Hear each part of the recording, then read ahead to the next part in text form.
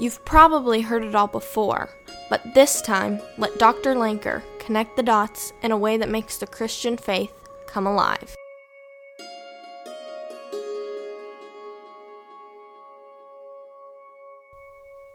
If you've been tracking through Paul's letters, you've come to see how important the church is to Paul.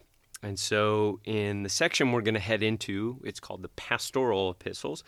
We're going to start first with the book of 1 Timothy. It is essentially answering the question, if the church is so important, what should the church look like?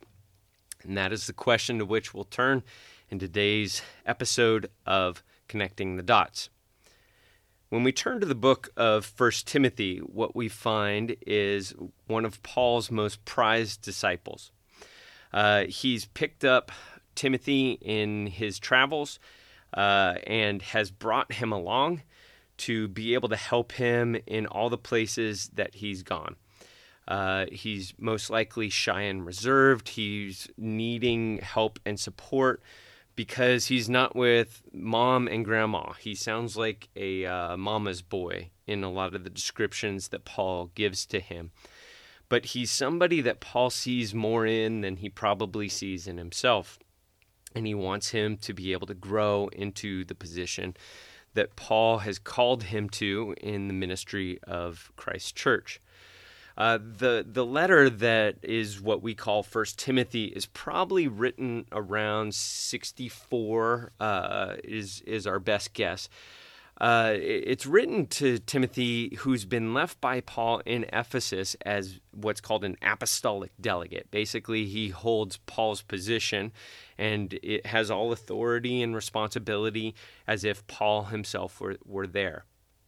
Our best guess is that the reason why he's there and when he showed up there is that even though it's not mentioned in Scripture, after Acts 28 and Paul's imprisonment in Rome, he's released for a time to be able to just kind of either wait for his trial to be brought back to completion, or he's released from his charges and then new charges are brought against him because by the end of his life we find him back in jail.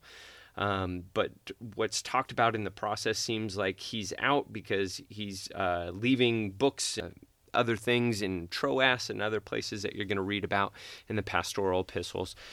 And he's going to look to Timothy to continue this work because he can't be there. One of the key churches for Paul is the church of Ephesus, and that's why he leaves Timothy in this place. When he leaves him there, he leaves him because he wants him to establish the church. And the church he wants to establish is he wants to establish a church that is based like a family. In the Greco-Roman world, in that Mediterranean area, the families were all led by men who were the heads of household. It was their responsibility to take care of everybody in that family and to make sure that they, more than anything else, held on to honor. Because if they lost honor, then they lost all their means of support because nobody would do business with them in the process. And so he turns to these men first in 1 Timothy and says, hey, I don't need you guys to fight for the faith. I need you guys to be prayer warriors.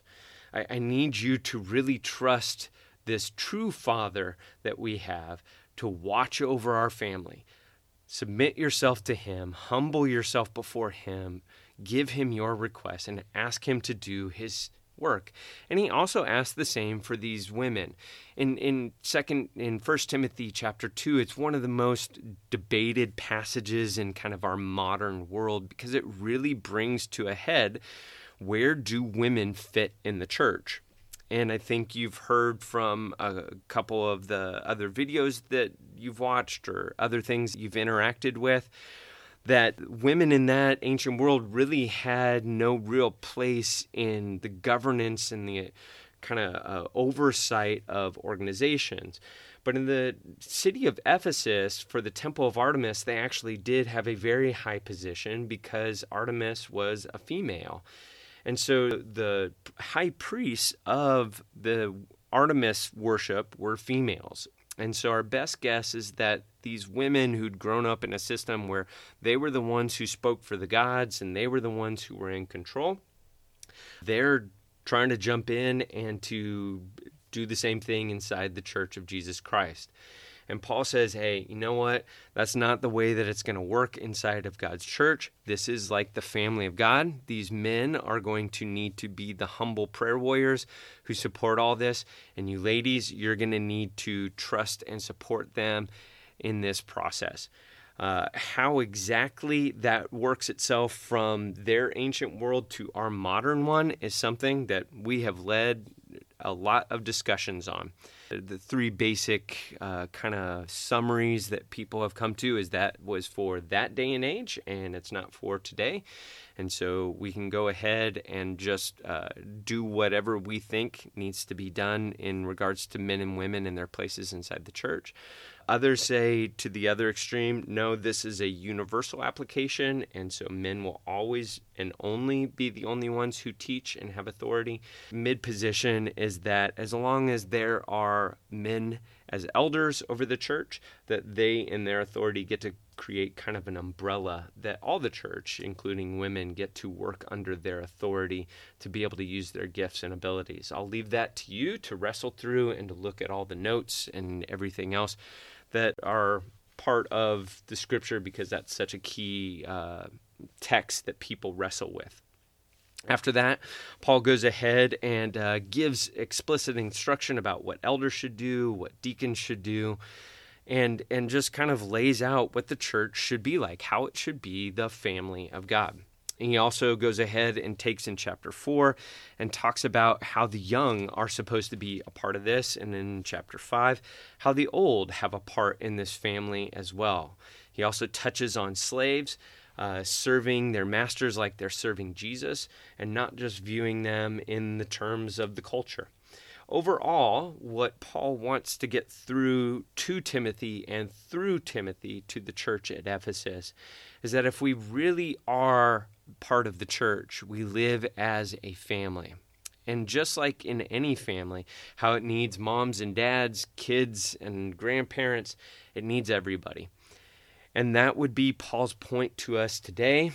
And I hope as you read and look through the book of 1 Timothy, that it speaks to you and gives you ideas about how you could truly live as the church being your family, not just something that you go to on Sunday and then you're done with for the rest of the week, but that's something that you long to be a part of, just like any family relationship, and that you would sacrifice and receive from, just like any family that we would be a part of.